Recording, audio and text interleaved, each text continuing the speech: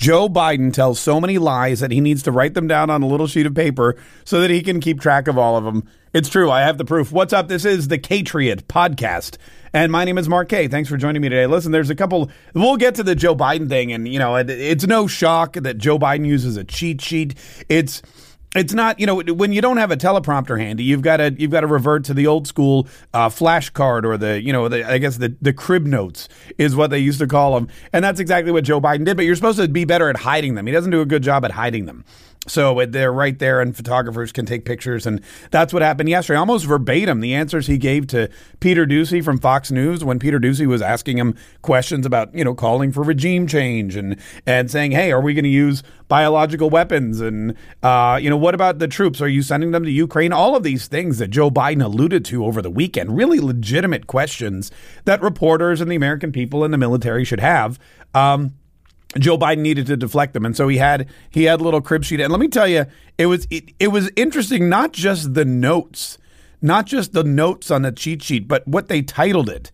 Whoever typed it up, they wrote Tough Putin Q&A Talking Points.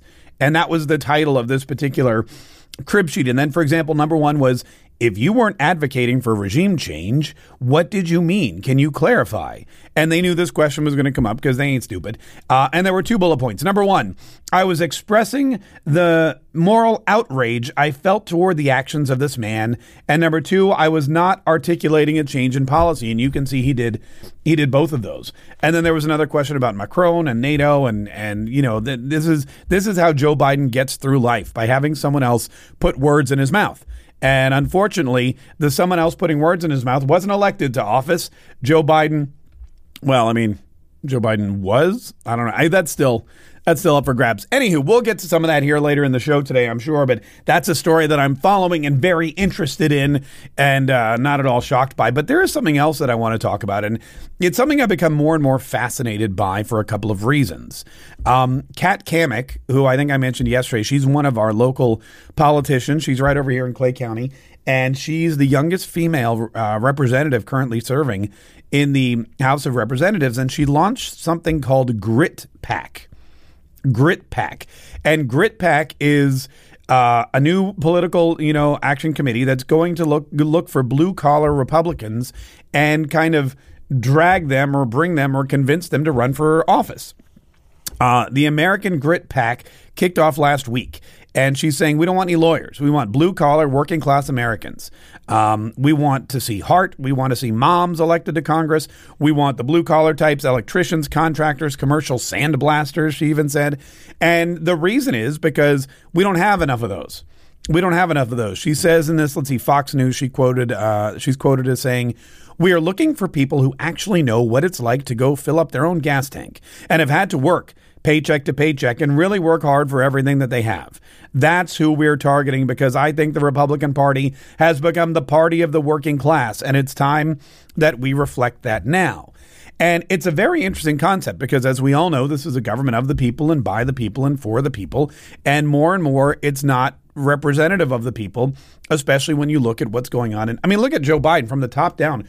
Joe Biden is not representative of anyone except probably Hunter Biden. Joe Biden is an old dude. He's been in Washington his entire life. He had one job as a lawyer, which he was horrible at. So then he entered Congress entered politics, rather. He won his first Senate seat in 74? I think I was born. I think on my birthday, Joe Biden finally, won his election. And then he's been there ever since. He's never left. He was there as a senator. He was there as a senator again. He was there constantly, didn't work a day in his life, became vice president, which again is the most pointless job anyone can have. And now he's somehow, weaseled his way into the Oval Office. So from the top down, you can see there are not real people in Congress. Nancy Pelosi is very similar. Chuck Schumer.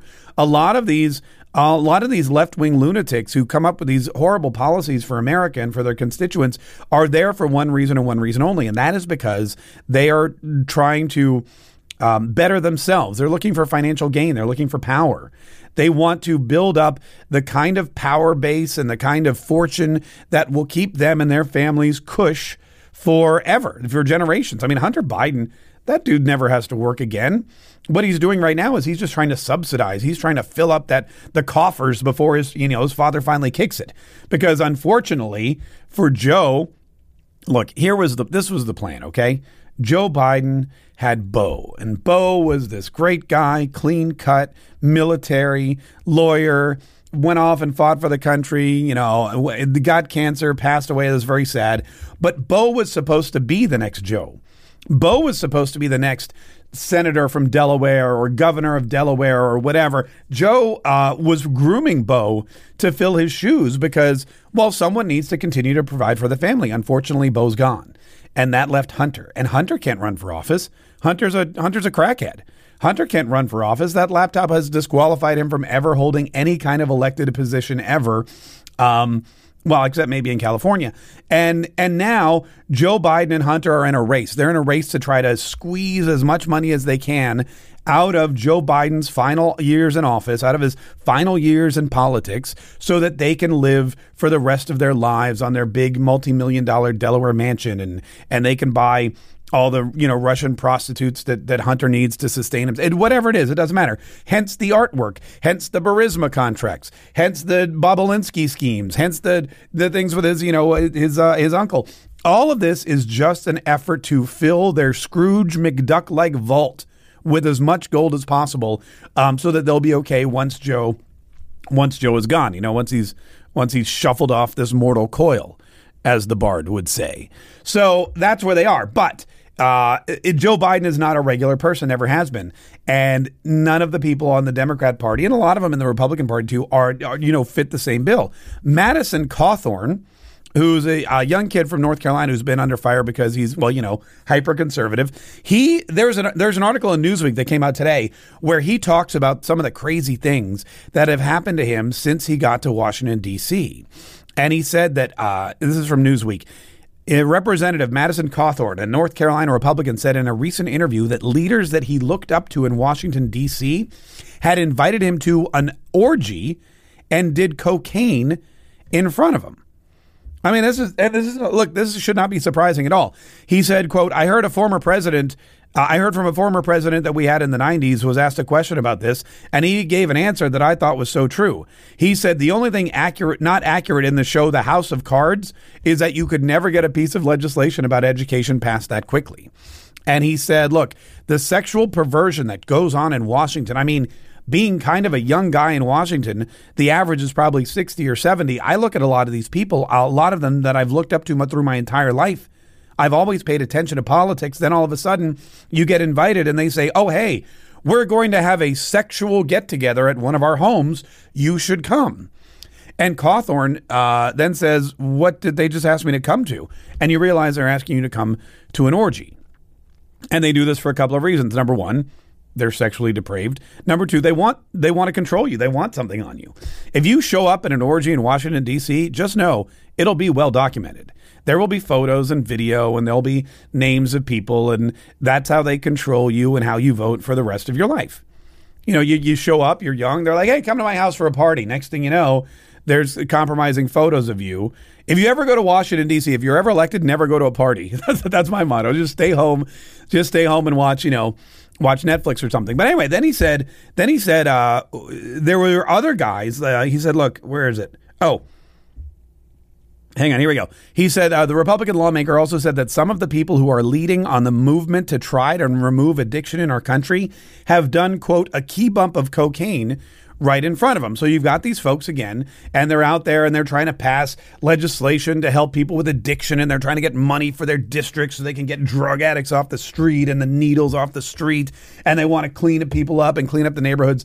And meanwhile, there are parties, hitting cocaine, doing lines, doing a bump right in front of Madison Cawthorn, and he's like, this is crazy.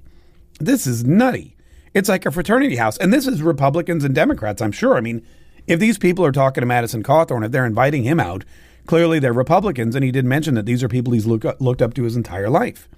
So what's going on in Washington, D.C., and what's been going on there for years is not normal.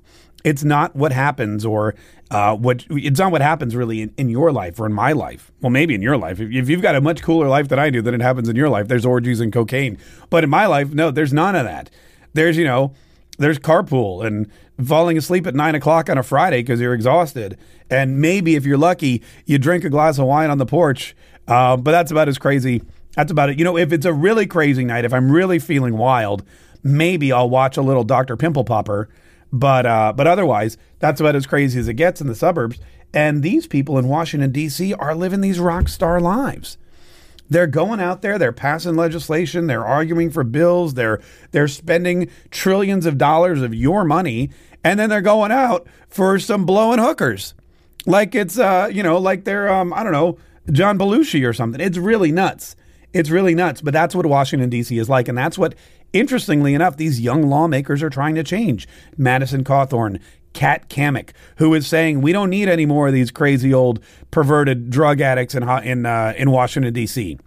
We don't want any more of these Joe Biden playboy types who are just going to try to milk the system for as much money as they possibly can. We don't want them and their deadbeat kids coming in here and treating this like it's some kind of, like it's some kind of Hollywood casting call after party, album release for the Rolling Stones in the 60s.